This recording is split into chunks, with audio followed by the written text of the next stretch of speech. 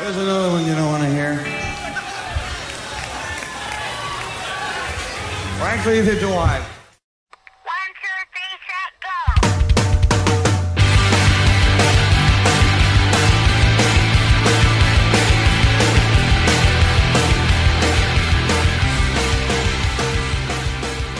Right now on the Power Chord Hour, it is my absolute pleasure to be talking with musician, writer, actor, and original Violent Femmes drummer Victor DeLorenzo.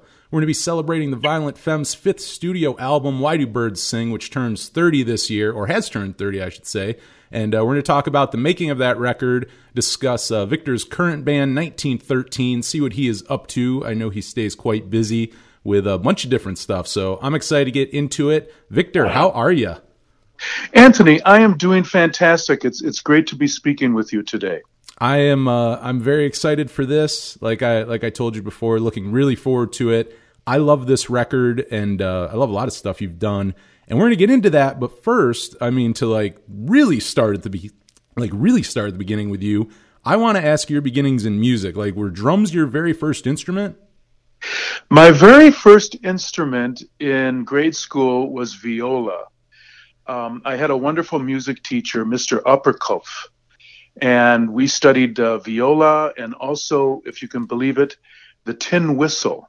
Nice. So those are my two starting instruments, and the only reason I ended up playing drums, or the drum set in particular, was because I had received a phone call from my cousin one afternoon, and this was when I was about maybe 16 years old. And he let me know that a friend of his was going to Vietnam, and he had a drum set that was for sale, and he wanted to know if I knew anybody that might be interested in buying this drum set to help out his friend. And I said, well, I don't really know anybody that I could turn on to as far as buying the drum set, but I think I might be interested. And I couldn't even believe that I was saying that, because I never really had any inclination to play drums before, but maybe I was just feeling a sense of goodwill that day, but I said I would buy the drum set. So for $350, I bought this beautiful, probably early 60s Slingerland 4-piece drum set with cymbals. Beautiful. It was like a black oyster pearl color. And it sat in my parents' basement for about 3 weeks when I would come home from school, and I would look at it in the corner, and I would just think, well, maybe someday I'm going to be able to realize how to set this thing up and maybe play some music on it. But I was in the dark about even how to set it up. So finally, I convinced a friend of mine who was a drummer to come over and help me set up the drum set, which he did. And then I just started the usual thing that a lot of people do when they start playing an instrument. I started playing along to recordings. And I found that I had a facility for the drum set. So then I got serious about it, and I started studying with a great teacher in my hometown of Racine, Wisconsin, who was named Joe Police. And he was a big band drummer in the 40s and 50s in Chicago. So he got my reading together, as far as reading rhythmic notation. And he also introduced me to the beauty and artistry of playing the brushes in a jazz context, which then I brought over into the rock world and bastardized that. And that's kind of what I was known for in the Violent Femmes, is playing a lot of brushes.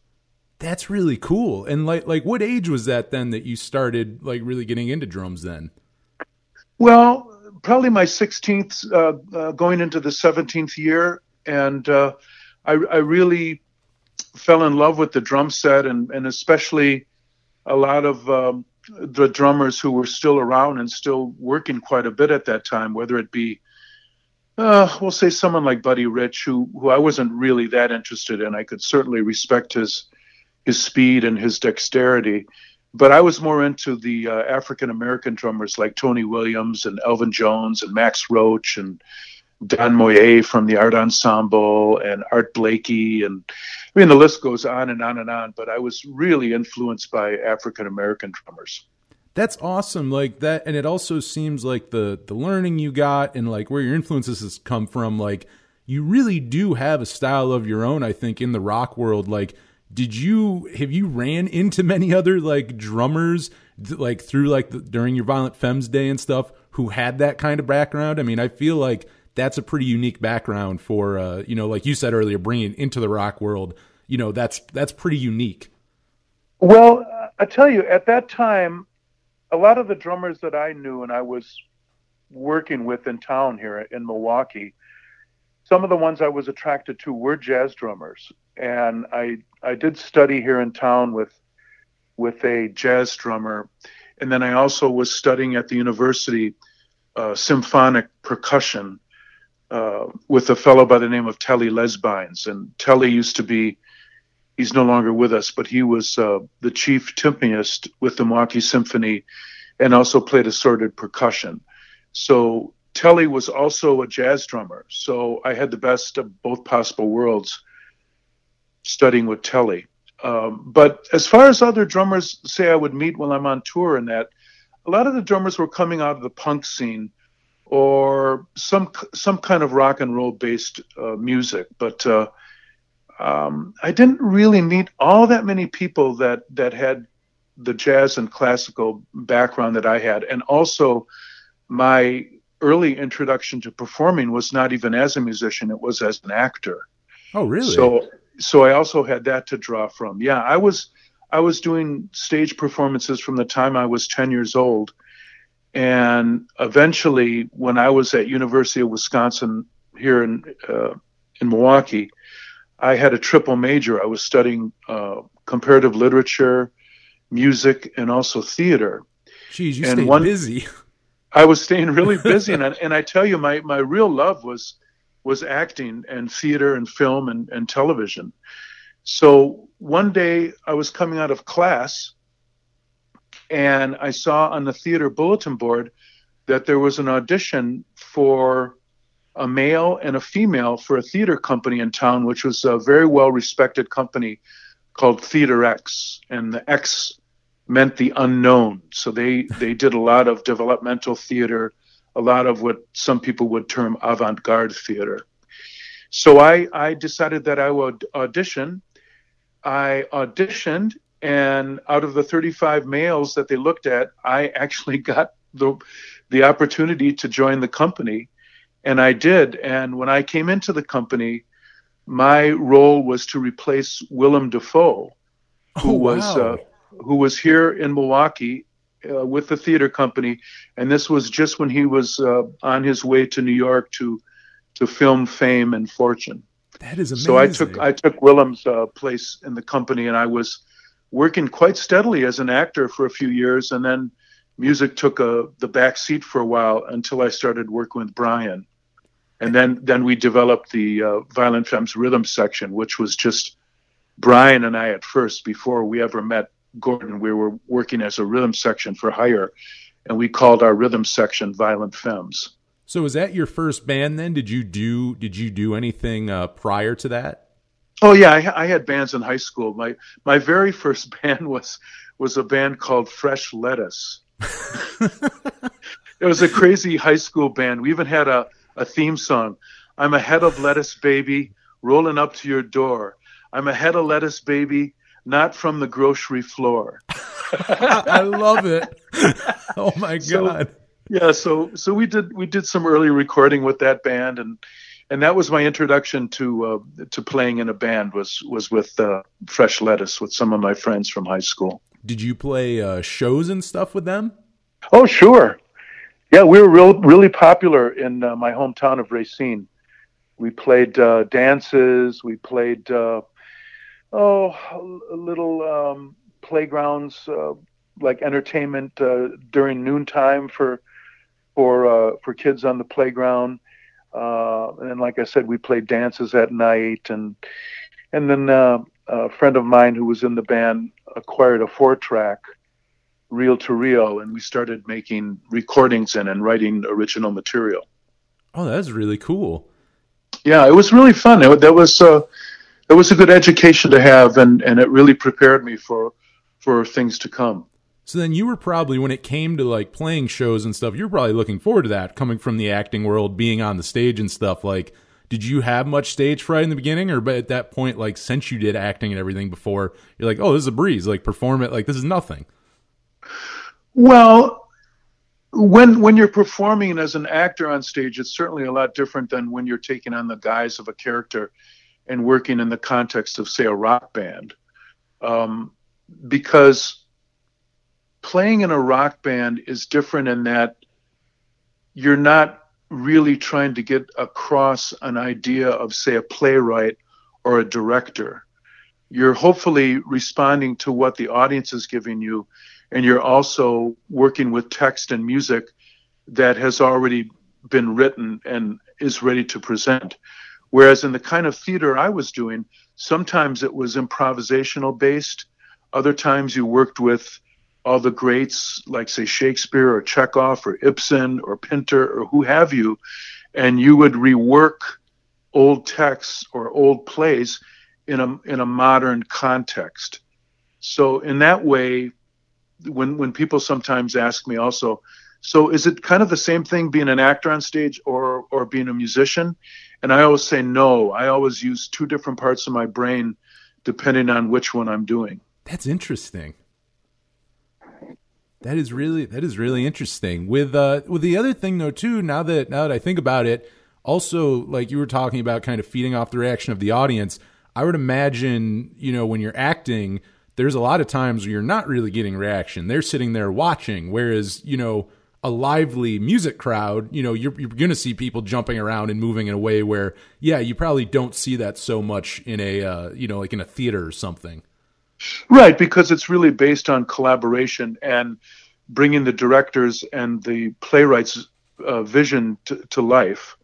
Whereas, as you just mentioned, when you're in front of an audience as a rock band, you're kind of just holding on for dear life and trying to put some kind of energy in front of the audience that they'll appreciate. No, that is interesting, and I'm kind of happy that you brought up the acting now, because, like, yeah, comparing that, I was wondering, and that makes total sense that it would be like two different parts of your brain. But now, is there anything though on the other side of that? Are there any similarities? Like, there's anything that you feel like that you brought in to the live show when you started playing live from acting? Well, I think at first, probably the role that I fulfilled in our trio was that of the manic, pseudo kind of a crazed Keith Moonish kind of a drummer. But eventually that faded away because, well, there's certainly more to myself than just being a manic drummer. And I had a lot more to bring to what Violent Femmes came to mean. And also being a musician who not only played the drums, but also played other instruments and also wrote songs, I also had that part of my creative life to entertain with. So it wasn't just the idea of being a drummer. It was probably, it took time, but I was trying to develop as a musician and as a performer. I never gave up the acting life. Whenever I would come back from tour, I would always find, if I had time letting me do this, I would audition and perform as an actor in different theater productions here in town. So I always wanted to keep both those plates spinning in the air. Nice. That's really cool, and I feel like it gives it gives an idea of where you're coming from. Same with like the early influences, everything, and like coming from a different place than maybe other drummers in like rock bands and punk and stuff. So yeah. I think that's really cool. Well, it's nice because it satisfied my curiosity, because I wasn't just looking to become a famous drummer in a famous band. I wanted to play music, and I also wanted to continue my studies as an actor and hopefully someday make movies. I've only been a part of a few smaller movies, but I've certainly done a lot of theater and I've done some television, and I'm at this point in time looking to get back into the theater world. So that's something on my horizon again that I'm very excited about. That's neat. Yeah, you're definitely not one dimensional. You seem like you have like definitely more than one interest. You're not just drums. You're like, no, I got you really spread out your creativity. Well, I try to. I'm glad you're noticing. But we're going to get into the recording of Why Do Birds Sing, and like to start out, typically for the recording experience for you, are you someone who I always like asking this because I get both answers for it. And like, are you someone who enjoys the studio experience, going in and like toying around with the songs and like that whole part of it? Or are you someone who kind of wants to go in, get a good take, get it out, and just go play live? I like all different facets of recording. My father presented me with my first little reel-to-reel tape recorder when I was 7 years old. Oh, nice. And ever since that time, I've had many different tape recorders. And I'm sitting right now in my studio here in Milwaukee, which I've run for over 30 years. Oh, wow. So I've always been involved in music, not only as a performer and a writer, but as an engineer and as a producer. So I probably produced about maybe 50 records for different people, and I've engineered quite a few different recordings for people. So it's something that I'm really jazzed about. I love the idea of recording and learning the techniques. And I'll tell you, one thing that's been great about the pandemic is being home for so much time and really diving into the world of YouTube, where there are so many fascinating interviews with producers and engineers, studio owners, instrument manufacturers, you name it. I mean, there's such a wealth of content there that I never really had time to examine. And during the course of the pandemic, it's really been a watershed educational experience for me. I've really tried to put it to good use, the idea of having to stay in the house all the time. That's really cool. Are there any and that's awesome. I didn't realize you'd like been so big of a part of like production and stuff for that long. Like, are there any producers like that stand out to you that have like influenced you over the years, or that like you were just talking about looking at these like interviews and stuff? Like, are there any ones that you just, like when you're recording music, you kind of look at their approaches and kind of maybe get some influence out of them? Well, the number one name on that list would have to be George Martin, because my love of the Beatles started when my cousin told me to come over one day, and he said he was going to play me this new single called Hey Jude.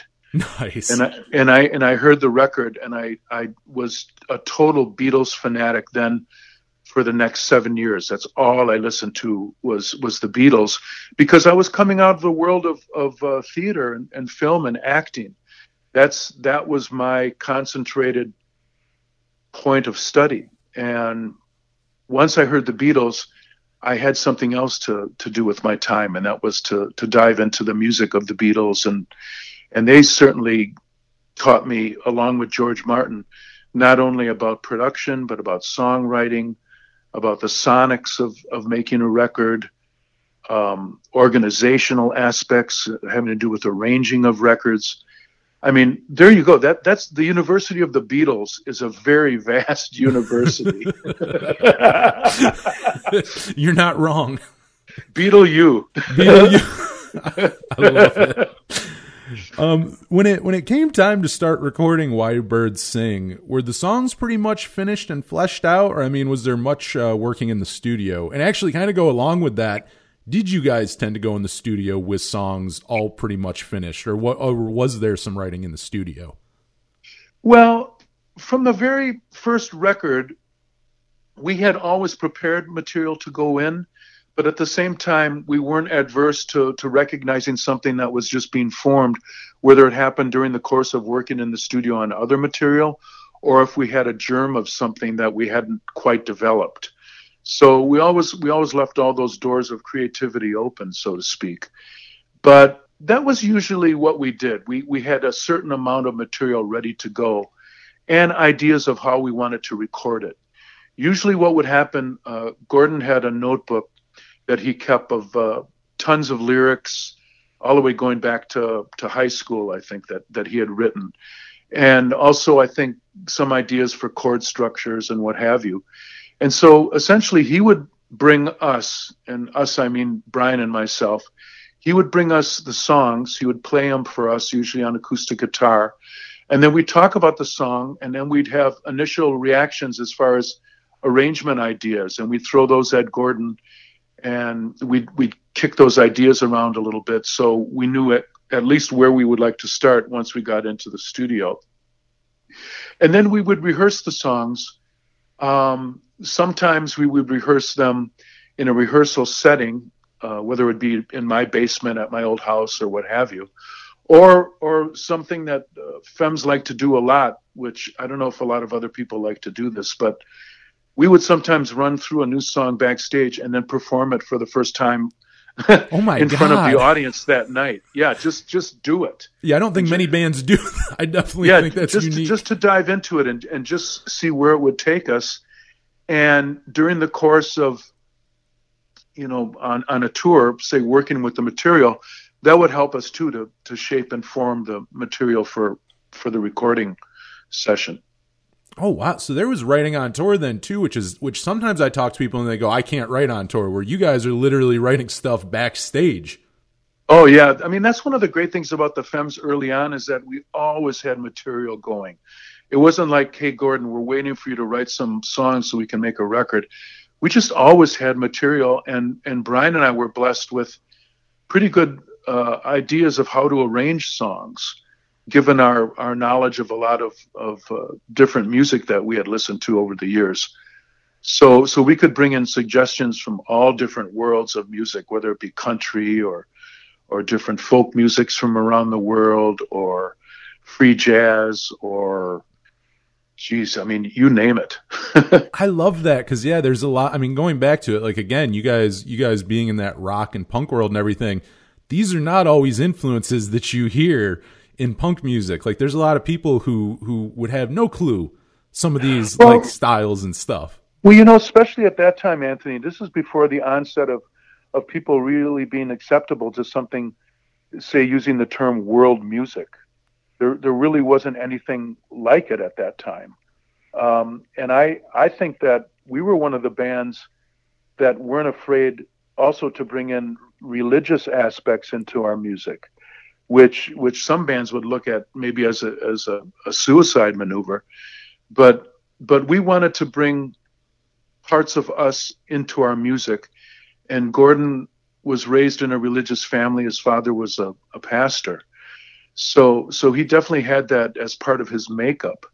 And it did cause some problems with Brian sometimes because Brian was an atheist. I looked at myself as a Catholic in remission.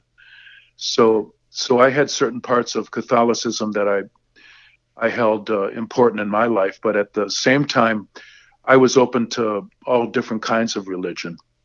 Yeah, having been in the world of theater, where you start to really investigate and become curious about all different kinds of things.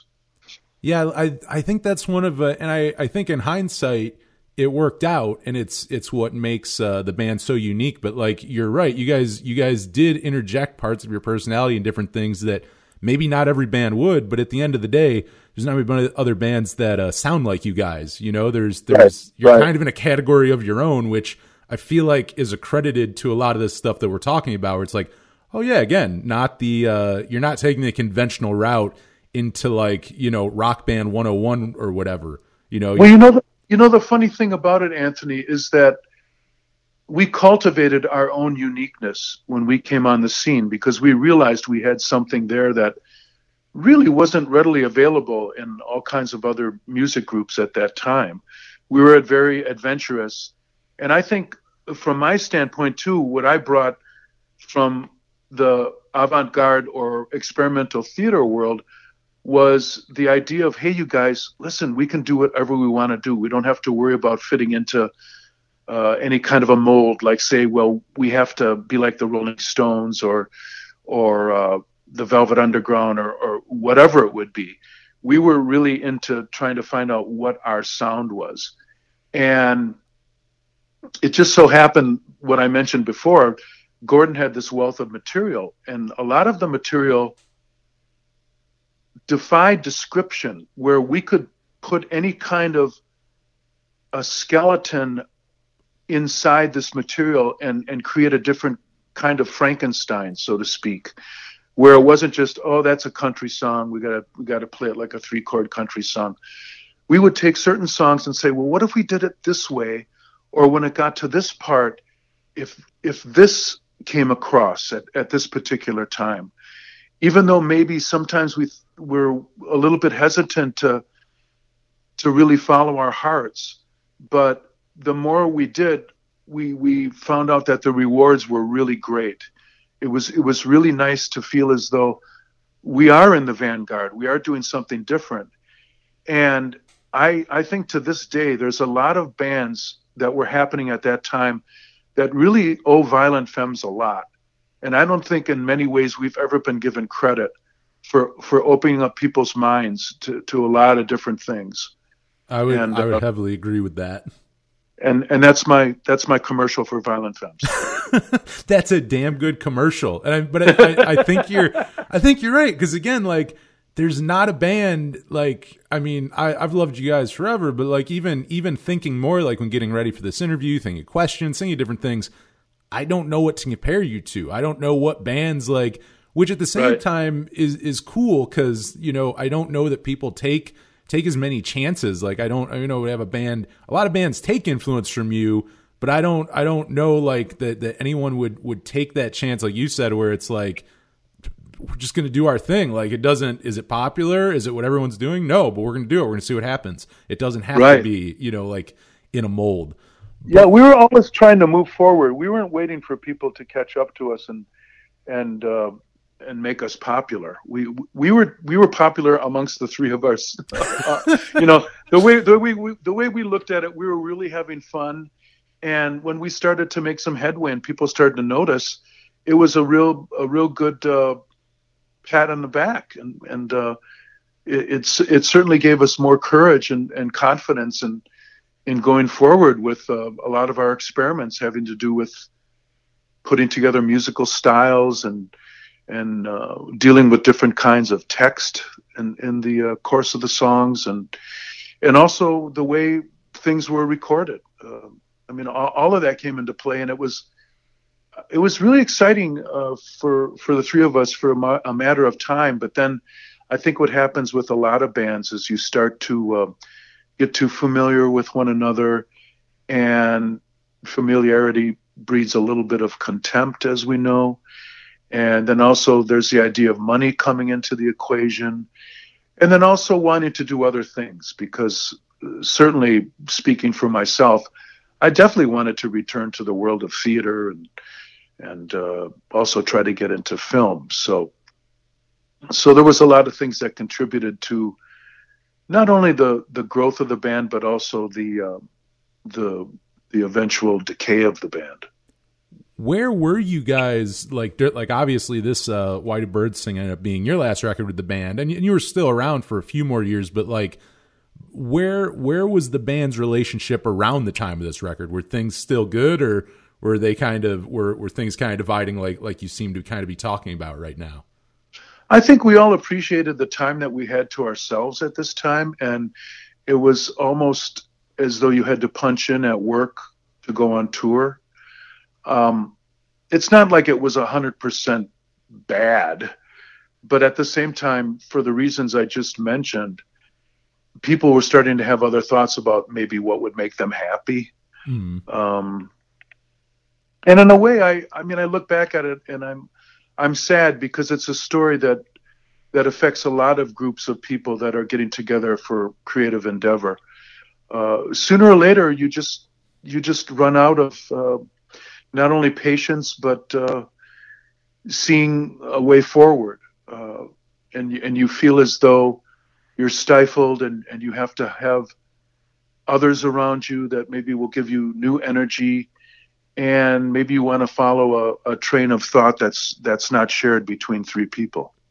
And two, I mean, at this point, I mean, this is your fifth record. You guys had been together for close to almost a decade at this point. Like you'd been around a while by the time. Oh yeah, and we played. I tell you, when our first years together, we played anywhere, everywhere, USA or in the world. Nice. I mean, we were working a lot. Did you continue? Like for me personally, like I'm 28, so like I became a fan way later. So like context for me with this, yeah. Like did you continue? Because from what I can tell, you seem like you toured a ton. Like when you guys were together, you seem like that whole run you were basically touring, minus like, I know you guys took a little break in between there in the 80s for like a year or something, like, but besides that, it seemed like you were very, very busy the entire like lifespan of that band. Yeah, it was a working band because we made a lot of our money touring and selling merchandise, not so much money off of the recordings. So it was something we had to do. I mean, it was part of the makeup of trying to survive.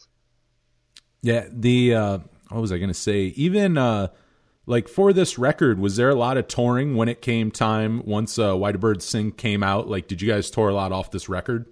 Oh, sure. Yeah. And we were lucky enough too that we had a couple songs that got on the radio. I mean, we had a version of the Culture Club song, Do You Really Want to Hurt Me? Great cover. And right. I love that cover too. And actually we have heard from Boy George that's his favorite cover of any band that has done a Culture Club song. So that's cool. And also we had a minor hit in our song called American Music, and there was a real interesting video that was done for that piece too. So I was going to say, did you see, because like American Music, yeah, is definitely one of, I would say, the band's like biggest singles. Like, do you feel like you saw a change when that came out and that got popular? Like, do you feel like you saw more faces at the shows, or like hearing the band more on the radio and stuff?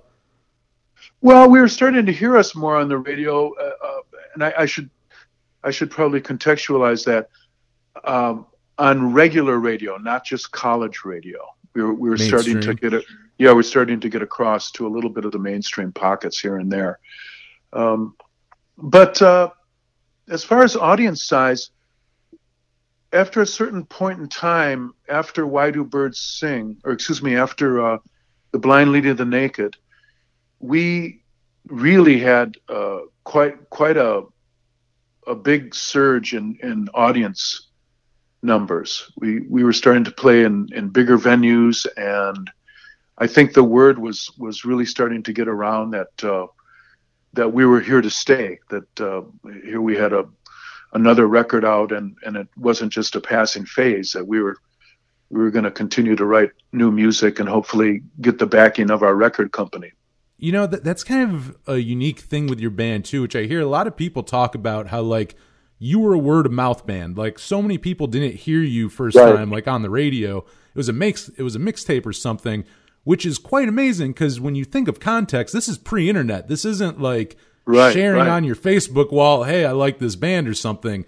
Like, so do you feel like that was true? Like, were you very much just a word of mouth band? You feel like back in like the 80s and 90s, that's really how a lot of people kind of found the band? Oh yeah, definitely word of mouth, and of course college radio. College radio really broke us, and we were also, as I said before, willing to tour all the time. So when we would come to a little college town, you know, we'd be there on the radio, and we'd play live, and then we would do the show that night. And that was just part and parcel of what we were doing to try and become a band that was going to have some kind of life. So it wasn't just something we did for a summer and then it was over. And thank God for college radio and some of those young disc jockeys that really helped to put us out there. And I think people realized too early on when they saw us that if you wanted to see Violent Femmes, you had to see Violent Femmes. There wasn't another band that was like us. If you wanted to see REM, there was some other bands that were kind of like REM, right? Totally. I mean, right. And we were just very unique unto ourselves. These strange psychedelic farmers from the Midwest that played this crazy kind of music that especially from time to time incorporated what I would term as free jazzistic improvisation. And you didn't have that in other bands at that time, especially rock bands in that context. They would look at that as, well, this is the way to alienate our audience if we did that. But we looked at it as a way of, this is expressing our musical souls, because so much of what we did was based on improvisation. The songs had song structures, of course, but we always left pockets in the middle or at the beginning or the end, or maybe just starting a flight of fancy, not even knowing what we were going to play, and just improvising in front of an audience. And that's something that rock bands didn't do, especially rock bands that had one set, and that's the set they played for this tour, and that's all they did. We didn't do that. We never had a set list. Oh, really? We went on the stage. We didn't know what we were going to play. Nice. Would you just have like a repertoire then? Just like, hey, these are the songs we can play? Oh, God, yes. Yes. That is so cool. Now, like, do you think then that's why like college radio and college kind of embraced you? Because like you said, you were the unconventional. You guys would throw in this like jazz stuff, like things that maybe the mainstream in the beginning wasn't as welcoming to, that maybe college was a little more, you'd find maybe more like open-minded people who would like take a chance on that stuff. Yeah, I think there was more fertile minds in the college, and also the curiosity aspect was running just as rampant as it was for us. We were curious about life, of course, and all different kinds of musics that we could experiment with and present to an audience. And I don't know how many times people after shows would ask us where our music came from, and we said, well, the music comes from the three of us, but what has come before us is being filtered through us. So it's not as though we're creating something just out of a fog. I mean, there is a basis for what we do, but it gets filtered through you, and it takes on a different form of expression then. Yeah, it gives you that unique sound. It gives you, that's where the sound comes from. You kind of like mixing all those influences together, and then what you learn eventually, taking your influences, and then what you get out of that, making your own unique sound, and then putting it together as a trio, and there you go. Mm-hmm. Mm-hmm.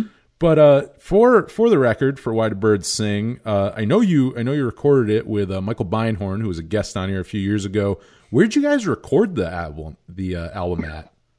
Well, mostly in Los Angeles. We did a lot of the recording with Michael at American Recording, a studio in Woodland Hills in Los Angeles. This was a studio that I think the band Three Dog Night recorded a lot of their hits there. And I think the engineer and producer who worked out of there and might have even owned the studio was, I think his name was Richie Polidor or Podler or something. But we worked mostly there, but then we did some other tracking at Sunset Sound in Hollywood. And then we did some mixing at Larrabee. And then when we went out to New York to work with Eric E.T. Thorngren on a couple of the singles, though, Do You Really Want to Hurt Me and American Music, we worked at the Hit Factory in New York. Oh, nice. But then we eventually came back to Milwaukee, and we did some recording at our friend Dave Vartanian's studio here in Milwaukee, which is called the Perversion Room. We had signed on to work with Michael Beinhorn, and we did pre-production with him. And it seemed as though things were going pretty well with Michael. But then when we got to the mixing phase, the engineer that we were working with is Susan Rogers. And she was a sweetheart. And of course, most people know Susan Rogers because she was a very influential producer with Prince. Oh, nice. Yeah. But anyway, we were under a deadline, and we were trying to get the record mixed, because we had to go back to Milwaukee. I think we were getting ready to go out on the road again, so we had to get the record finished. But we were having some problems translating ideas to Michael and Susan. So eventually what happened was, when we got back to Milwaukee, we decided that we had to remix the record. And so we remixed the whole record in Milwaukee with our friend Dave Vartanian to get the sound and the atmosphere that we were looking for. Obviously, this did not make Michael Beinhorn happy, and because I was the oldest one in the group, it was left to me to call Michael and tell him that we were going to take the record away from him. Oh no!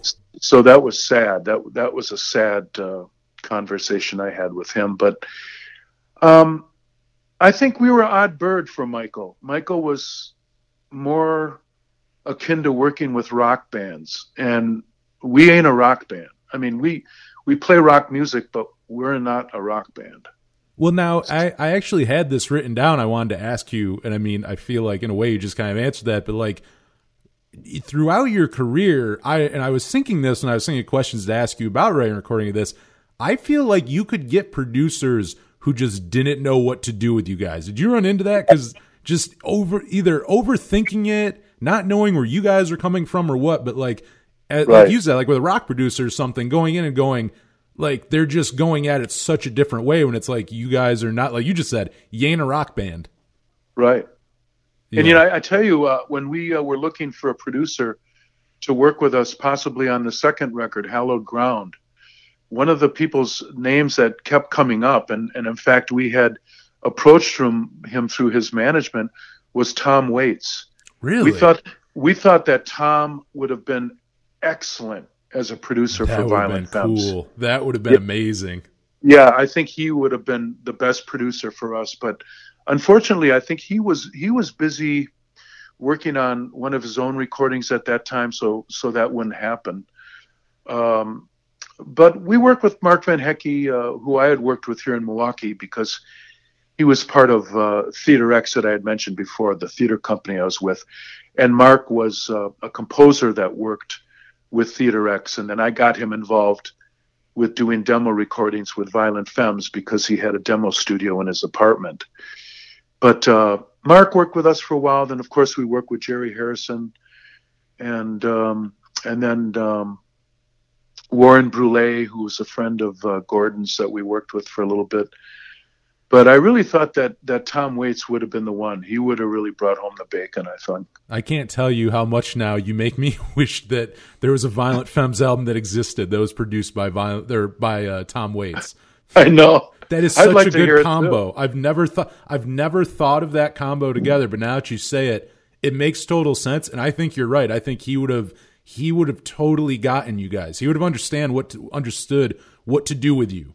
Right. Right. That is God. That really he could have made the beautiful sounds ugly and the ugly sounds beautiful. I love that, and he would have done it amazingly. Right. Right. My God, you got me excited for something that doesn't exist. Well, who knows? Maybe there's always a future. That's true. That is true. That is true. I wanted to ask you too on this record, but I feel like and it's a big compliment I feel like you give someone, but like you guys sound like on a lot of records like you're live, like you were playing live in the studio. Was there much live recording on Why Do Birds Sing? Oh yeah, all our recordings start from a live footing. In some way, the first initial tracking session will be the three of us playing something, but all together in a room, and then we will build from there. That's just the way it always worked for Violent Femmes. I mean, in my career as a recording person, I've done it all kinds of different ways, but that seemed to be the way that worked best for Violent Femmes, to try and showcase that initial energy that you get from having three people playing together in a room. This, on this record, I know you guys ended up moving from Slash over to I'm blanking now. Reprise. You guys signed to.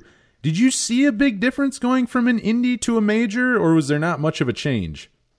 Not so much of a change, because for the most part, I know it's something that bands always like to complain about, is the relationship between themselves and a record company. But all things considered, our relationship with our record companies wasn't really that bad. I think because we were such an odd bird, they did give us a little bit more leeway, because they didn't quite know what to do with us anyway, so they figured that we would show them the way. And as far as Slash Records was concerned, and this is true because I've heard from a number of different people that would know this to be true, but the reason why Slash Records was able to hang on for so long and become successful is because the Violent Femmes made them a lot of money.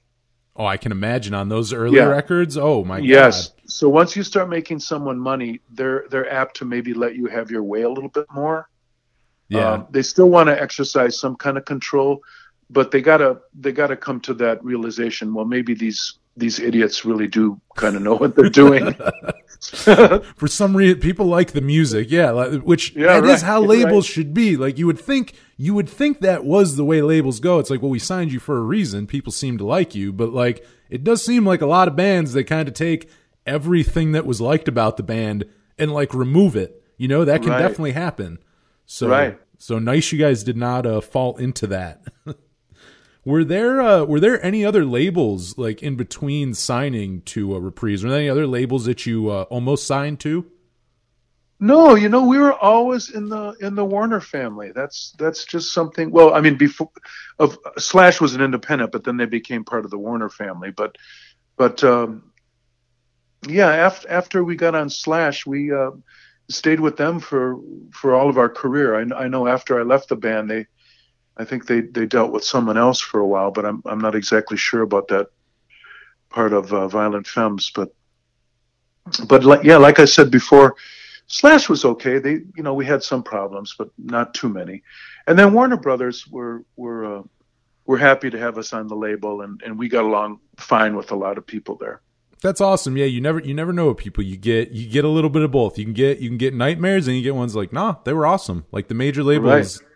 Sometimes major labels are great too, Sure. But it just depends on the relationship that you have with the people. And like you said, it sounds like they were level-headed. They didn't sign you going, this band might be like the next Beatles or something. Like they're like, we're going to see what they do, like they're not your average band on the radio, Well, I probably everyone was just as surprised as we were that we went beyond the just the initial record, that we were allowed to make a second record. So, yeah, it was all kind of like a Schwab's drugstore story, where it's a Hollywood dream come true. That's the way I always looked at Violent Femmes, because on paper it shouldn't work, but but for some reason it always did until it didn't work anymore. Like how far into the band, like when was it that you realized it was, it was going to be more than just kind of something you do for fun, that like you guys were like, oh, like we make a living at this. Like we're going to be like we can do this. This isn't just like a hobby now. Well, when it got to the point, especially when we started touring almost say 7 months out of the year. Jeez. And then what really reinforced it was when we got a little bit higher up in status and we could get a tour bus, then it became really serious. Like, oh my God, we're on a tour bus and we are touring all over America. And then we're going to Australia, and then we're going to Europe. And so then, it became a bona fide job. Yeah, that has to be crazy, because like talking to you, like you said, like in the beginning, it sounds like it was just very much, we're doing this for fun. We're playing anywhere and everywhere. We're playing for who will watch, so that's cool. I think that's how the best ones end up, the ones who weren't. Obviously, you guys weren't trying to be like mainstream darlings or try to be what was going on in like 1983. Like, it's not at all. You were doing you guys, and it paid off. Yeah, we were just three misfits trying to make our way through the world. I like, what did you say earlier? Midwest psychedelic farmers or something like they described yourself. I love that. I wanna ask you, and I did not know this up until getting ready for this interview, looking stuff up, and I think it was amazing. I got to see some footage. I thought it was cool. Post Violent Femmes, I know you got to tour with the drummer for Velvet Underground drummer Mo Tucker. I mean, how did that all end up coming about? How did you end up playing with her and meeting her and all that? Oh God, I'll tell you the story. It's a fun story. Brian had heard through the grapevine, and I think it might have been right after the first record, or maybe when we were getting ready to make the second record, Hallowed Ground. But we were on the road, and Brian had received, I don't know if he got a letter or something, but from Mo Tucker's daughter saying that she was a fan. Nice. So anyway, Mo and her family at that time were living in Arizona, but where was it? It wasn't. I'm not sure if it was Phoenix. Anywhere, it was somewhere in Arizona there, and we were playing.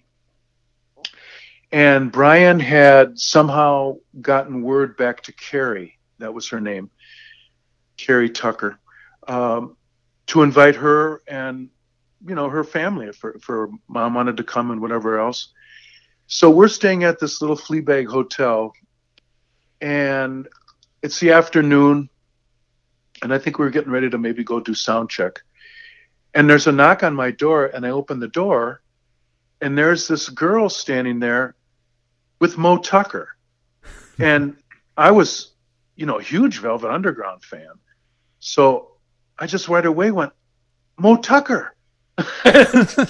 she's looking at me and she goes, Are you Victor? Are you one of the Violent Femmes? And I said, yes, I am. Oh my God, it's so great to meet you. Come in. So they both came in, and then I called Brian. I said, hey, Brian, come here. Mo Tucker's in my room. So he came over, and we were hanging out, and we just became fast friends. And later that night, we were playing at this place that, what was the name of the band that we were playing with? It was some crazy band. Anyway, I can't recall right now, but where we were playing, this particular venue, they had a boxing ring, and the band played inside the boxing ring, and the audience was placed all around the boxing ring. That's where the audience stood. That's amazing. So it was absolutely crazy.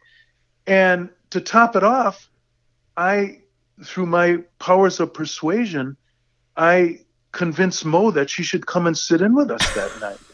Nice. So she said, I don't do this. I never do this with anybody. I don't do this.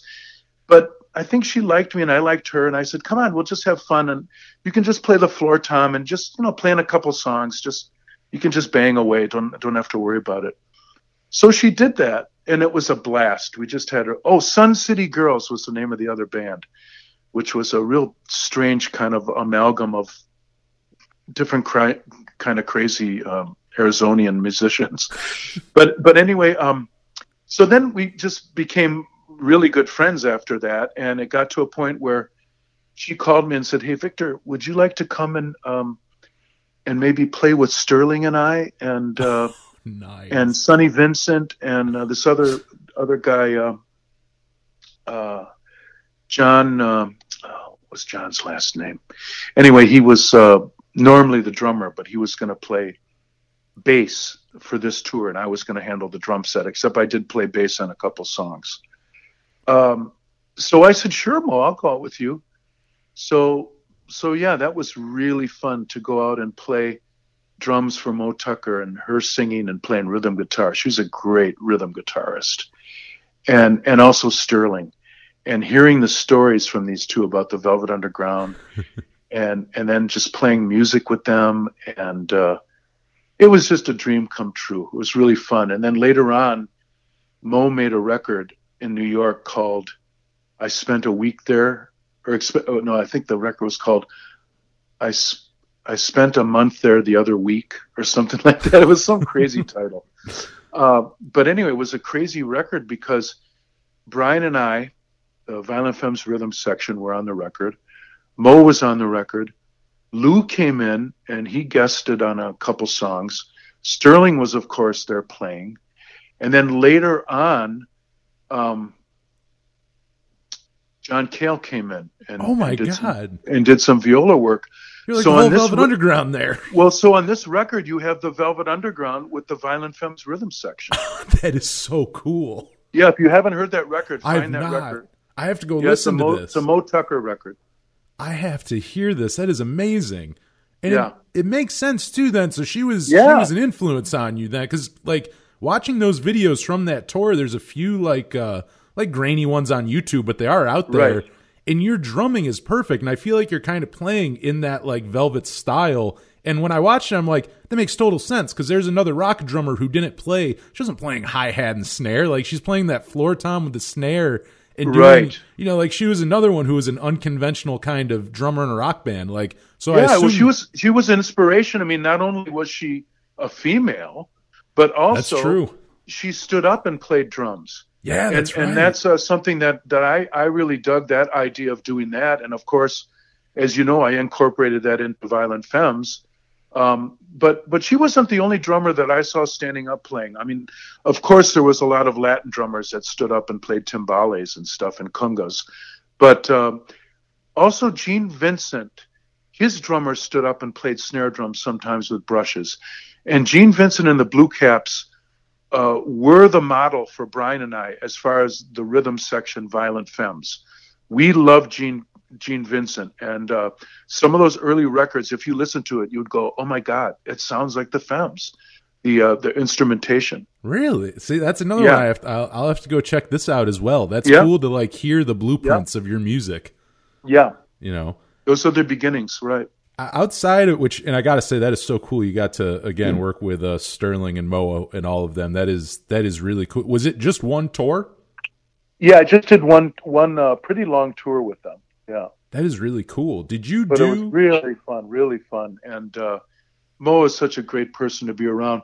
It's funny because I'm doing some research right now. I know Todd Haynes has this film coming out about the Velvet Underground, and I'm trying to reestablish contact with Mo because I've got a phone number for her that for some reason doesn't work anymore, and she doesn't really have any presence on the internet. So I'm in a quandary to try and get a message to her because I miss her.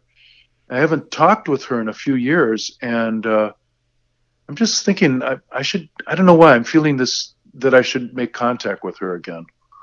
And you're right. It is kind of hard because she's not on. As far as I know, I don't know anywhere on the internet that she's at.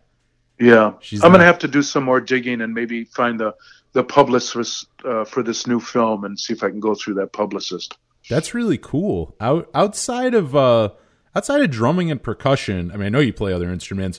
What are some of the other like main instruments you would say that you play outside of drums?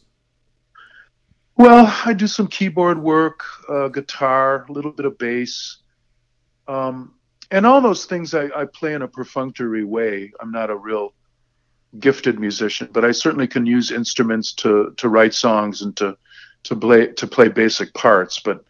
But I would say drum set is of course my main instrument. I also sing and I write songs. I'd have to say the most facility I would have would probably used to be on a guitar, but now I've been playing more keyboard oriented stuff in the last few years. Did you find yourself picking it up more during like COVID at all? Like, did you notice yourself playing piano more than maybe you had prior to that? Not so much. I was into more writing during the COVID and also recording a couple records on my own. One record called Transophone, which is an EP, and that's almost like a singer-songwriter thing. And then the last record I put out late last year was a thing called Spoken Drum, and it is spoken word with percussion accompaniment. Oh, nice. So those are the last two things I've released, other than the 1913 material that I've released, which is 1913 is a band that I have, or a duo, I should say, with Janet Schiff and myself. Janet Schiff is a very fine cellist, and I play usually a different kind of drum system depending on what we're doing. Sometimes I'll just play a snare drum and a floor tom and a cymbal. Other times I'll play a full drum set. It just depends on the venue and what kind of music we're playing at that particular point. But that's my main focus now is playing music with Janet. Now, how long you've been doing that for a little while, right? How long is 1913 Oh, close been to around? 10 years. Oh, wow.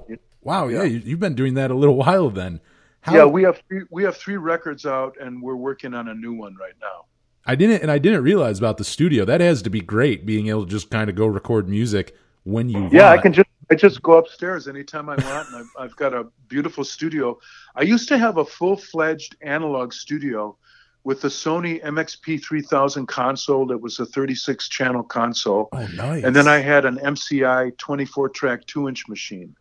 So it was a full commercial studio, which I rented out. It was a commercial facility. But then about close to maybe 8 years ago, I got rid of all that equipment, and I just stripped down, and now I have just a small digital workstation that I do all my recording on. I mean, that has to blow your mind, right? Like being like coming from a time where, like we talked earlier, like when you got like your 4-track, like back in the day, that's home recording. That a 4-track is your home recording, to now being able to like, you make a full-fledged, fully produced album in like a home studio. I mean, that has to be like mind blowing, watching like recording techniques and just technology and stuff change throughout the years. Well, you know, there is a danger though too, Anthony, and I've certainly noticed this, in that just because people have the equipment doesn't mean they have a knack to use the equipment. The most important thing about a recording engineer is the connection between the ears and the brain, I think. And some people think that just by following certain things that they've heard to do, or just trying to get by with a very rudimentary sense of what it means to record, or how signal path works, how equalization works, compression, limiting, speaker selection. I mean, all these things that really take years to understand as an engineer. Sometimes, probably just because I pride myself on being a pretty good engineer, that a lot of people nowadays think that they can just get a microphone and some way to keep the information, and they can make a record. And of course, yes, they can, but is it going to be something that someone else wants to listen to, or is it just essentially an exercise in vanity? I mean, those things aren't so bad, but the way I look at it is, I really want to be intimately involved with the sound and have people ask me, how did you do that? Why does it sound that way? You know? I like that. And like, do you feel too, because with home recording like that, and I think you're absolutely right, like being able to just like, it's not just hitting a preset or hitting a button in Pro Tools or whatever you're using. Like there's an art form to it, and it is something that should take years to really get good at.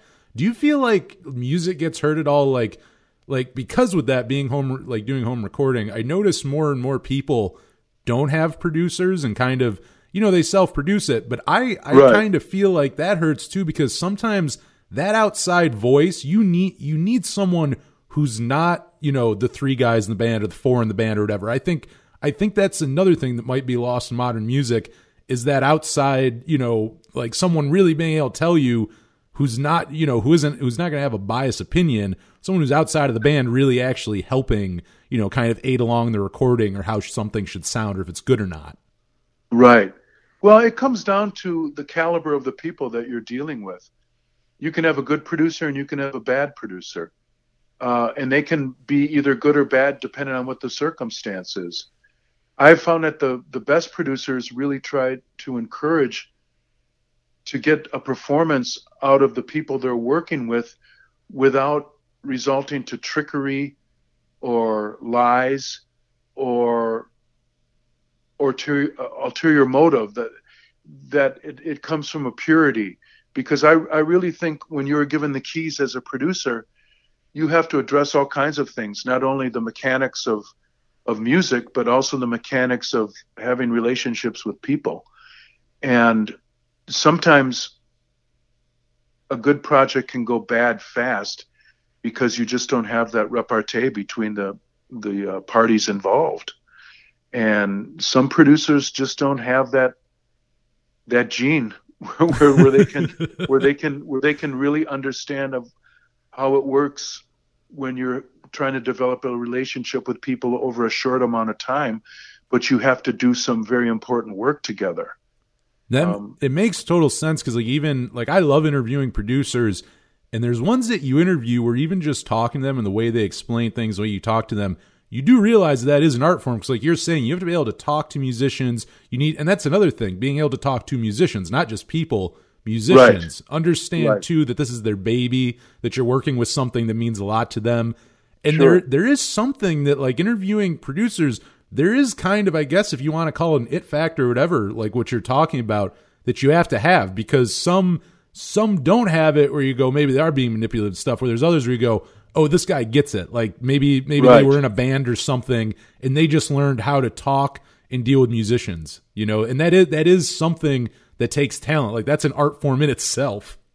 Yeah, or it's a way of understanding. It's having an awareness of dealing with people. Some people you have to deal with as adults, other people you have to look at as children, unfortunately. No, that's a good but point. that's the psychology sometimes that you have to use.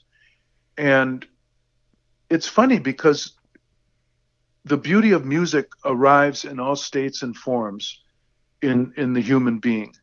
And I've found that you can work many different ways towards a shared goal. There's no one way to do it. And as long as you have that attitude, which is something that I gathered from working with so many different theater professionals, then I think you're always going to be able to find something that's going to work. But if you just have one set way of doing things, you're not going to work that often, I don't think, because you're going to sooner or later run up against some kind of people that aren't going to be comfortable working that way. Yeah, or you'll find, I feel like, something like a Violent Femmes who don't fit the, square that you may, like that you kind of fit bands in that you're working with, Right. But, and you do, it sounds like you've recently been putting out some music. Is there anything upcoming that people should keep their ears out for from you? Well, like I just mentioned, 1913 is working on a new record right now. Janet and I have it maybe about 70% done, I think. Probably we're looking to get it out sometime, I think, this winter. Oh, nice. And so then, before the end of the year? Then, yeah, and then there's another project that I'm working on that, unfortunately, I can't really talk about right now because the project itself has just acquired a record deal, and we're going to be making an announcement in October. So nice. So I can't really talk about that, but it's with some other people that I think music lovers are going to kind of be surprised that we're putting our heads together. Oh, that's exciting. That is definitely for people listening. I keep an eye out for that because you'll be announcing that here in like a month. Then, outside of music, are you working on anything creative right now? Any projects that you're doing? Keeping up on my drum studies, and then also doing a lot of educational research via YouTube, and then being part of my family, and I've got a couple of grandkids now, so that uses some of my time. But I'd have to say at this point in my life, I'm pretty happy with the way things are going. That's awesome. And it sounds like you stay, very busy. And as far as creativity goes, it sounds like you have more than enough outlets to get out. Anything that you want to do, it sounds like you have some kind of outlet that you can do it with. Yeah, I've been fortunate in my life that I've been around a number of people that have really helped to assist me on my quest to not only become a better musician, but also to become a better actor or director or producer, what have you, engineer. That is awesome. And as we close up here, I have a few quick short questions about Why Do Birds Sing. Overall, where does this record sit for you when it comes to your favorite Violent Femmes records? Where is this album for you? Well, I'd have to say, Anthony, that there are certain songs on all the records that I absolutely adore. There's one song in particular on the Hallowed Ground record called I Know It's True, But I'm Sorry to Say. And I think that's one of the most beautiful songs that Gordon's ever written.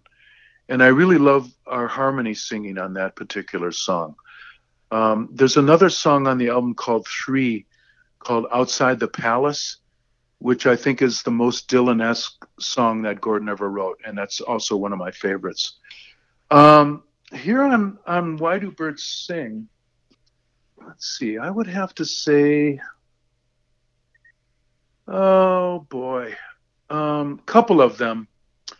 Lack of Knowledge is a song that I like. It's a good one. Yeah, and then Look Like That, which was a song that we used to open our shows quite a bit when we were touring this record. That is one of my favorites on the album. That is definitely one of my favorites. Yeah, I really like that one. That's got a lot of the Femmes tongue-in-cheek kind of humor in it. It also doesn't end the same way it starts. Like, it goes somewhere where you wouldn't expect it. It's a very Violent Femmes song in that way where, like, you guys end, I think, in a different place than where you start with that. Yeah, it's where we welcome the audience to the concert. We're meeting people, nice people like you. Is there is that like your favorite? I was going to ask you too. Another one I had, like, your favorite song off that record to play live. Is that sounds like that'd be a really fun one then to play live? Yeah, it was really fun to play live. Hey Nani Nani is also a really fun one to play live. Well, I'd have to say, from the drumming chair, all the songs that I play with Violent Femmes are fun because I had a knack for coming up with different drum parts. And sometimes it was kind of hard because you're just playing a snare drum on certain material. And how do you get across the idea or suggest the idea of a full drum set only playing a snare drum with brushes? That's a great point. Right, but there's a way that I can suggest that. And it took me quite a while to figure that out. But just the way I play the brushes, and like I said before, how I bastardized the jazz style, I could approximate that and suggest things. But it was fun because the Violent Femmes also afforded me the opportunity to play sit-down drum set, stand-up drums, all different kinds of other percussion. So in that way, I was always satisfied. I always felt as though I could move forward, that I wasn't just trapped behind just one particular drum set. Do you have a preference when it comes to playing like a full drum set or like playing the snare? Is it more just depending what you're playing? Kind of just. I think it's serving the music. So whatever I would think might be called for, that's what I'll probably play. Whatever drum system I think fits. Is it ever weird transitioning back and forth? Because I'm sure that's a different style of playing. You know what I mean? Like going back and forth, I'm sure you approach them a little differently. Well, the drums are in my soul. I'm 66 years old, and I've started playing when I was 16. So I've been at it for quite a while. I don't really have to think about it so much anymore. Second nature. It's maybe even first nature. Oh man, this has been a blast. I've been enjoying this. So, I mean, where can people find you online? Where can they stay connected with you? Where can they go? They know where to go find Violent Femmes. Where can they find 1913? All the stuff you're working on. Where do people go find you? Well, we have a web presence, and if you just put in 1913, and that's not the letters, or excuse me, it's the word. Yeah, spelled out. Words 1913, right? It isn't the numbers. And then just for myself, I have a website. You can find me, and I'm on Twitter and also Instagram. So, yeah, I'm certainly not hiding. I'm out there. No, you were definitely. And you're a good follow on Instagram. I just discovered you a month or so ago. I was also going to say, I mean, compliment to, like you said, like finding your drumming on the snare. I mean, credit to you.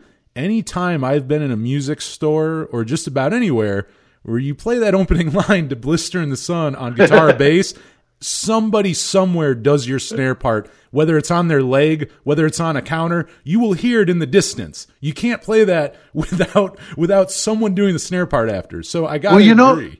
That's another crazy thing about Violent Femmes, in that here's the song I suppose that's most identified with us. And when you think about it, the hook of that song are those stutter flams that I'm playing. Oh, for sure. When Blister in the Sun is played at sporting events, and it's played at a lot of sporting events now, the audience claps with me. So that is the hook. And I just find that's it's just crazy to me that song in particular, which is talking about someone stumbling around on the street in some kind of a drug-induced daze, can become such a mainstay in these sporting events as far as some music that'll get the audience going. I mean, it's fascinating to me. It's very wild. Yeah, going back. I mean, honestly, yeah, going back as that kid playing on the streets in Milwaukee with them. I mean, I imagine, yeah, never in your wildest dreams you thought that one day those songs would be like played in sporting events and everything. Right. I mean, it's just crazy. Or that you'd be, or like now, like you're people like, let's talk about this album you put out 30 years ago. You know, like, yeah, like I know. Things like that have to be me putting myself in your shoes. I would imagine, yeah, it has to be crazy.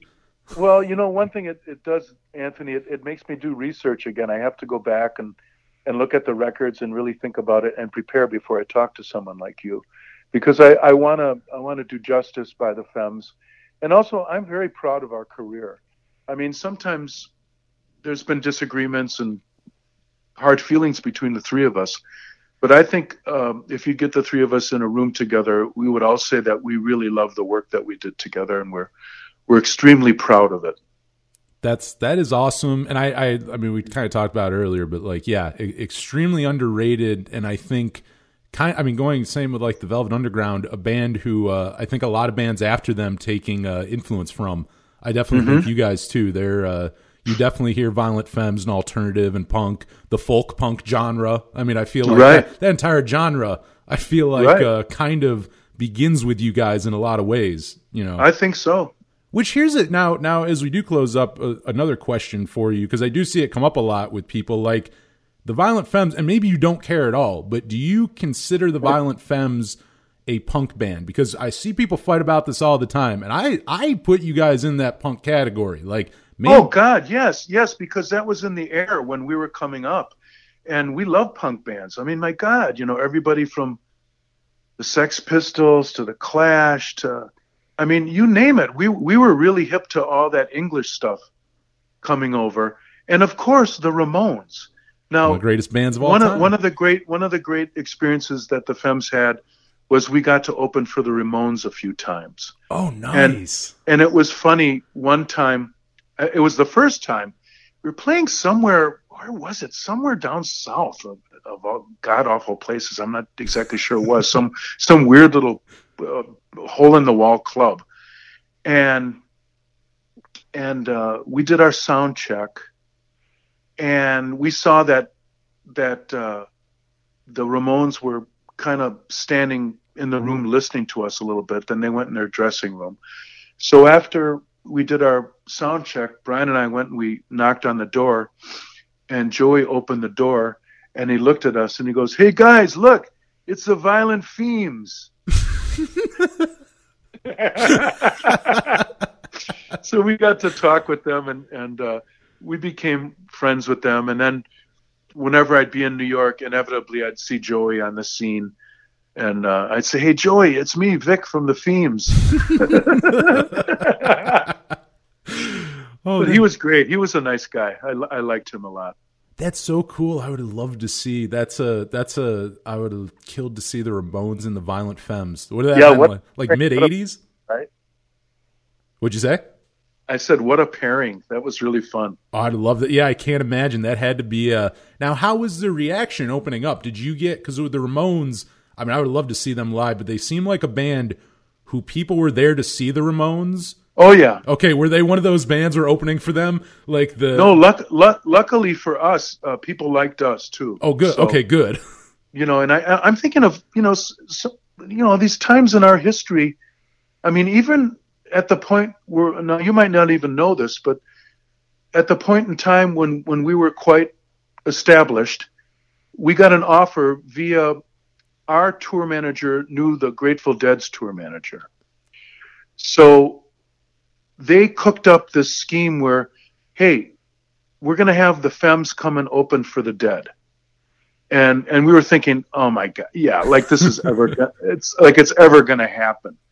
So anyway, there was this big show happening in Darien Lakes in somewhere in the woods in Ohio. I think it was called Darien Lakes. That's not in New York, is it? We have Darien Lake right up the road here near Buffalo. No, I don't. I for some reason I thought it was in Ohio. Maybe I'm getting it wrong. Darien Lakes. It was something. I can't remember. I'm sure you can find it out. We got a big arena up there. That's why I was thinking, because they do have an amphitheater up there. No. This was outside in the middle of nowhere, where the Grateful Dead comes and they erect their stage, and it's like their little city that they build, and then everybody comes. Like 70,000 people come to nowhere to watch the show. So anyway, we got invited to open the show for them. So it was insane to be in the middle of this field on this stage, 90 degrees, but you're standing on the stage and the stage has air conditioning units built into it. Jeez. So it's 90 degrees, but you're playing music and it's like 70 degrees where you are. That's so cool. So we're playing our set, and we only played, like about a half hour as an opening act. But it was so wonderful to look stage left, and there you saw the Grateful Dead standing there watching us. And Jerry and the guys are digging it, like their heads are bopping back and forth and all that. So that was one of the crazy things where, this can't work, but it did. It did work.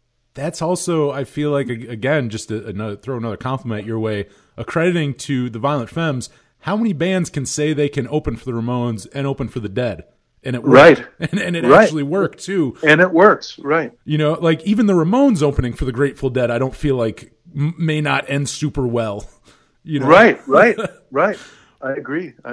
But no, this has been an absolute blast. I love that you do a bunch of different things. I like talking Violent Femmes, but I also like talking to someone who stays busy. You said, you're not just a drummer. You do a lot of different things, which is always really fun to talk about. But we're gonna play some songs right now. We'll obviously play some songs off Why Do Birds Sing. We're gonna kick it off with American music. But before we do that, I want to ask you, because we will play some 1913. What would be a song for you, for people who are maybe hearing you or about to hear the band for the first time? What's a good intro to the band? Like if you're going to play 1913 for someone for the first time, what's a good intro? Boy, that's hard to answer. I'm throwing you on the spot here. I know. Well, not only being thrown on the spot, but also the variance in our material is so great that it's hard for me to pick out one piece, because we're very much of the attitude that we don't have any enemies in the musical world. And what I mean by that is we're friendly to a lot of different musics, but in some ways playing live, we're limited because Janet plays the cello with a looper and I play some kind of a drum system. So that's what happens live for the most part. Sometimes we have a couple other musicians accompany us, and that would be a bass player and a keyboardist. But for the most part, when Janet and I go out, it's just as a duo. Whereas in the studio, Janet and I play other instruments, so the recordings tend to fill out a lot more. So consequently, if I was going to say, if you want to listen to something that represents 1913 in the recording realm, listen to this.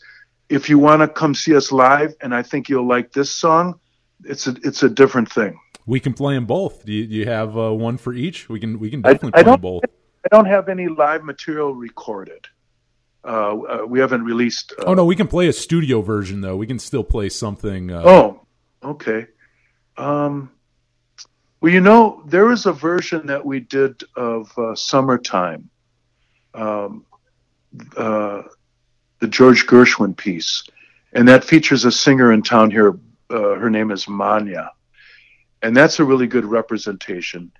But then there's also a song called Arco Pizzicato, which I think your listeners may like. It's a little bit more esoteric, but I think that really represents the eccentricities and also the uniqueness of 1913. So that might be one to play, Arco Pizzicato.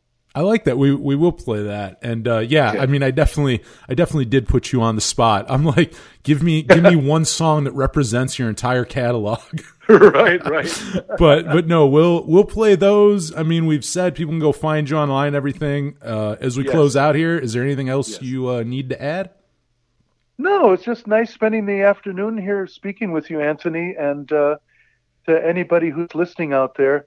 I hope this didn't come across as dead air. I hope you found something interesting in our conversation, and God bless Violent Femmes.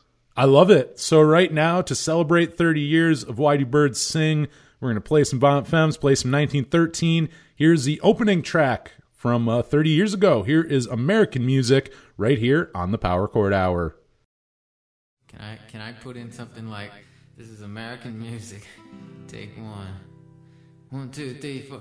Do you like American music? I like American music. Don't you like American music, baby?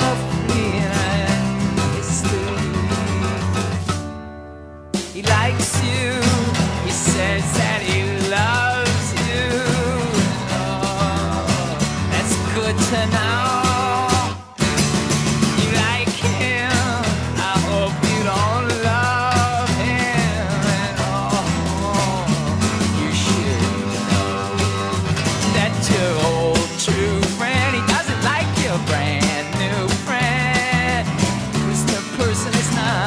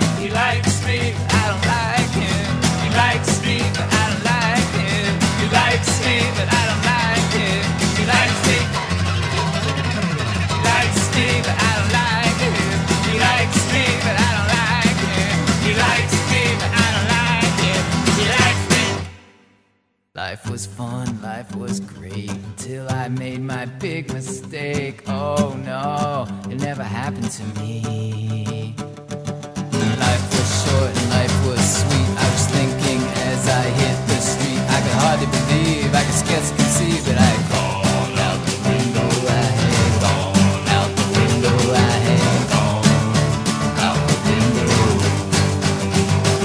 Oh, she was fine, she looked great, so we made our big mistake. I swear it never happened to her.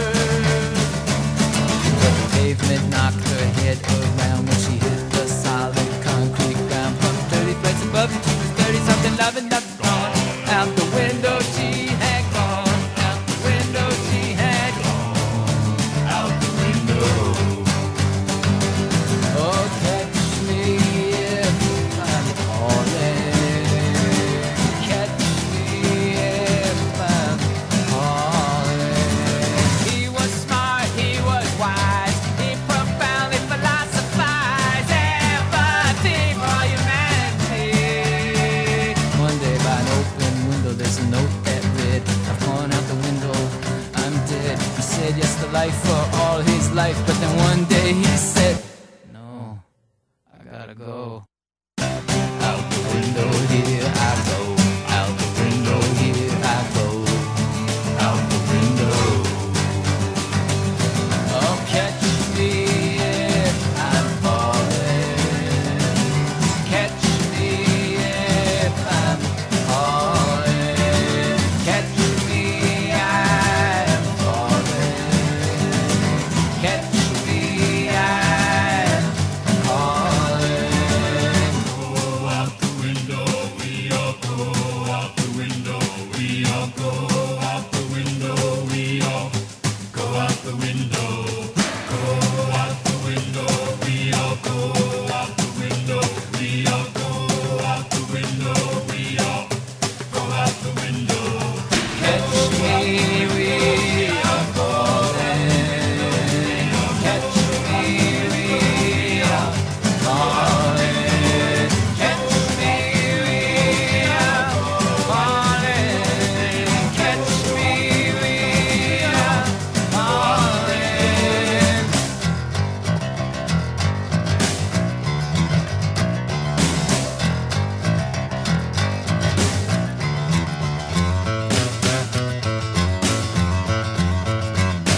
Right here on the Power Chord Hour podcast, a block of Violent Femmes for you, all off their record, Why Do Birds Sing? Right there was my favorite song on the record, Out the Window. Before that was He Likes Me, and opening up that block of music was American Music.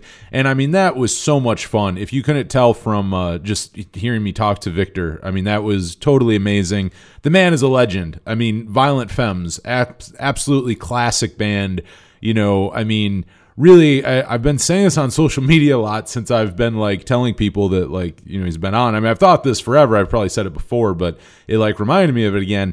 The Violent Femmes, like their first record, if we're talking like debut records, that is one of the strongest ones to ever be released. Like that is up there with the Ramones' first record. That is up there with the Replacements' first record. That is up there with the first Bad Brains record. Like there's so many. There's just certain bands, I don't even say so many, there's certain bands who have like their debut, they just hit the ground running. And it's one thing to have like your first album be your best album, but these albums are like something different. Like that first Violent Femmes record, like what it did, it kind of what, you know what I mean? It kind of did do, I think, like the Velvet Underground did, you know, to kind of go like with the interview talking about him playing with Mo and everything, but like they kind of did the same thing in the 80s where it's like, I don't know, like initially they weren't maybe the most biggest band commercially, but it's insane how many bands the Violent Femmes influenced, including that first record. Like, I mean, just like the first Velvet Underground, which that one too, you want to talk about really strong debuts, the first, you know, Velvet Underground album I would throw in there too. That has to be an episode sometime. I did years ago, I think it was like 2017, I remember doing a all album openers playlist for the radio show, and a lot of those ended up being like the like first albums. Like I noticed I was doing a lot of that, like when I was singing like my favorite like first songs, they were on some of like the strongest debut albums out there. So I mean, that would be a fun like topic to really get into, but like the like strongest debuts of all time and like most influential. But anyways, Violent Femmes have one of them. I mean, front to back, that's one of those albums, if you put it on, like, you got to listen to the whole thing. You gotta listen to every song. It's just that good. And, amazing to talk to the man who played drums on that record and all their other ones. I mean, Why Do Birds Sing? It's my second favorite Femmes record. I mean, the first one is my favorite Violent Femmes record, but Why Do Birds Sing is like, it kind of was like, it didn't sound like the first record, but it was kind of it had that same charm of that, like, stripped back, kind of folky, kind of punk, like clever lyrics and stuff, like a lot of that charm from the first record, I would say. And I love that album. It was awesome to talk to Victor about it. They are actually releasing it. It's coming out, I think, pretty soon, but they are putting out a 30th anniversary edition of Why Do Birds Sing, and it looks like there's like tons of bonus tracks and different like remixes or not remixes, but like other like alt mixes and stuff of the songs. So that should be pretty cool. I plan on grabbing that probably on vinyl, because I do not have that album on vinyl, and that would be one that another one that's like so good front to back. And I'm like, okay, that's one to have on a record. Because again, I mean, if you only like half the record, that may not make sense. But I'm like, oh, I like that whole album. So can't thank Victor enough for doing that. An absolute pleasure. I mean, I love when any guest, obviously you want to be able to get along with the guest and all that good stuff. But it's like when you're interviewing someone who, I mean, you've loved their music forever.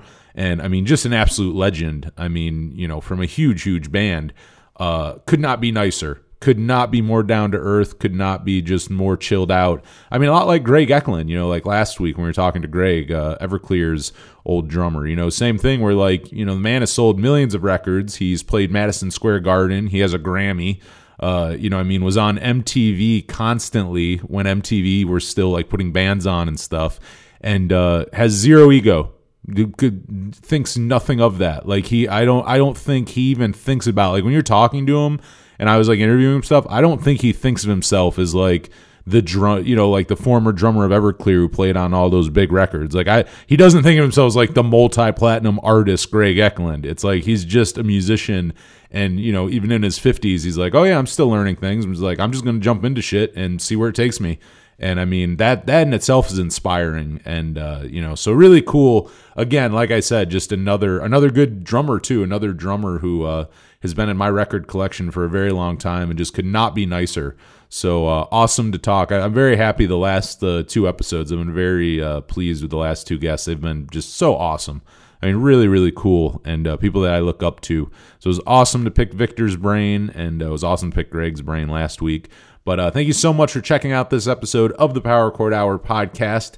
If you want more, check out the radio show. We got new ones for you every Friday night on 107.9 WRFA in Jamestown, New York. If you do not live in Jamestown, have no fear. You can stream the station on our website, WRFALP.com. You'll see the big old streaming button there. And check it out sometime. You don't even have to check out my radio show, though, again, Friday nights, 10 Eastern to midnight. But there's so many good shows and stuff on the station, and it's so diverse. Like, whatever you're in the mood for. If you want, like, you can tune into my show and hear, like, punk rock and college rock and indie rock and all that. If you want old school hip-hop, there's old school hip-hop shows. You want Swedish music, there's every week a whole hour of just Swedish music. Like, there's like everything. There's like a little bit of everything is on WRFA, and cannot say enough good things as just a great station, and for letting me do the radio show there the last 5 years. Which also, to bring that up, Victor, speaking of this week's guest, Victor, one of the first songs on our very first episode, talking about, the radio show did turn 5 this year, but our first playlist on the first episode, Please Do Not Go, was on there. So we did have Violent Femmes, which again makes it even cooler, because like, I can't remember every single song that was on the very first playlist, but there's kind of like, I have a bingo card in my head where it's kind of cool to like interview someone from like each band that I played on the first episode. Like John Easdale from Dramarama, he was on earlier this year, and I played Anything on the first episode. Like stuff like that where it's like, oh, cool. Like you just start thinking of things like that, including milestones. Like as we're talking like the 30th anniversary here, the 5th anniversary of the radio show, and just like looking back at that first playlist.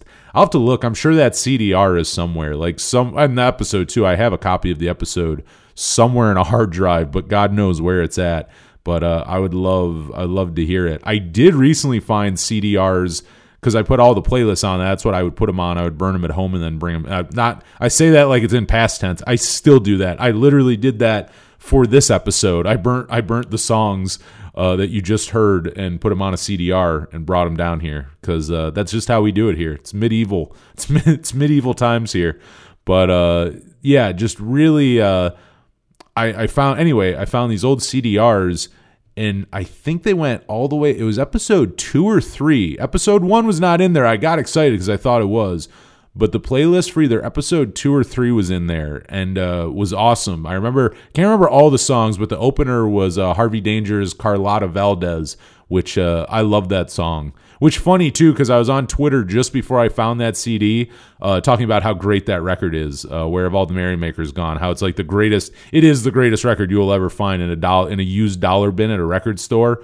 That record, really not record. If you find it on vinyl, it's going to be a lot more than $1. But if you find that album on CD, you're going to pay $1. And it's like the greatest album you will ever find in a used bin, and totally unappreciative, or not unappreciative. The album is not unappreciative; it is unappreciated. Is what I meant to say. Very, very good album.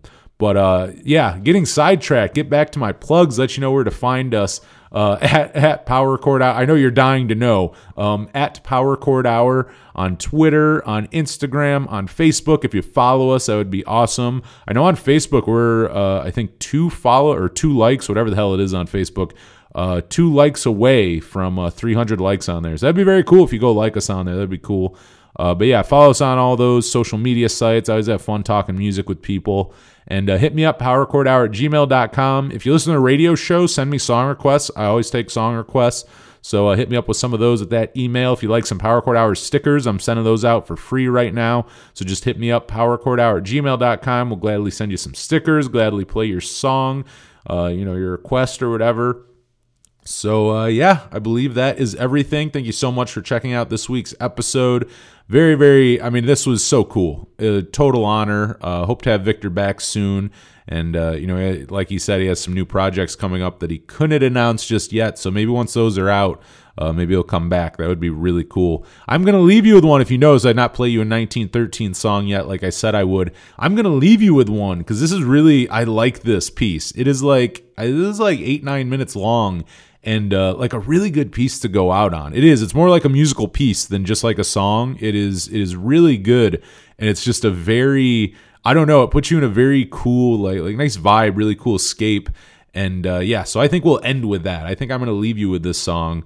But thank you so much for checking out this week's episode of the Power Chord Hour. And here is Victor's new band, 1913. Go check them out. They're on social media. Their music is on Bandcamp and everything. So, and Victor DeLorenzo, he said, he has his website too. And if you go there, it's kind of like a hub for everything. That'll kind of take you everywhere. But right now, from 1913, here is Arco Pizzicato right here on the Power Chord Hour podcast.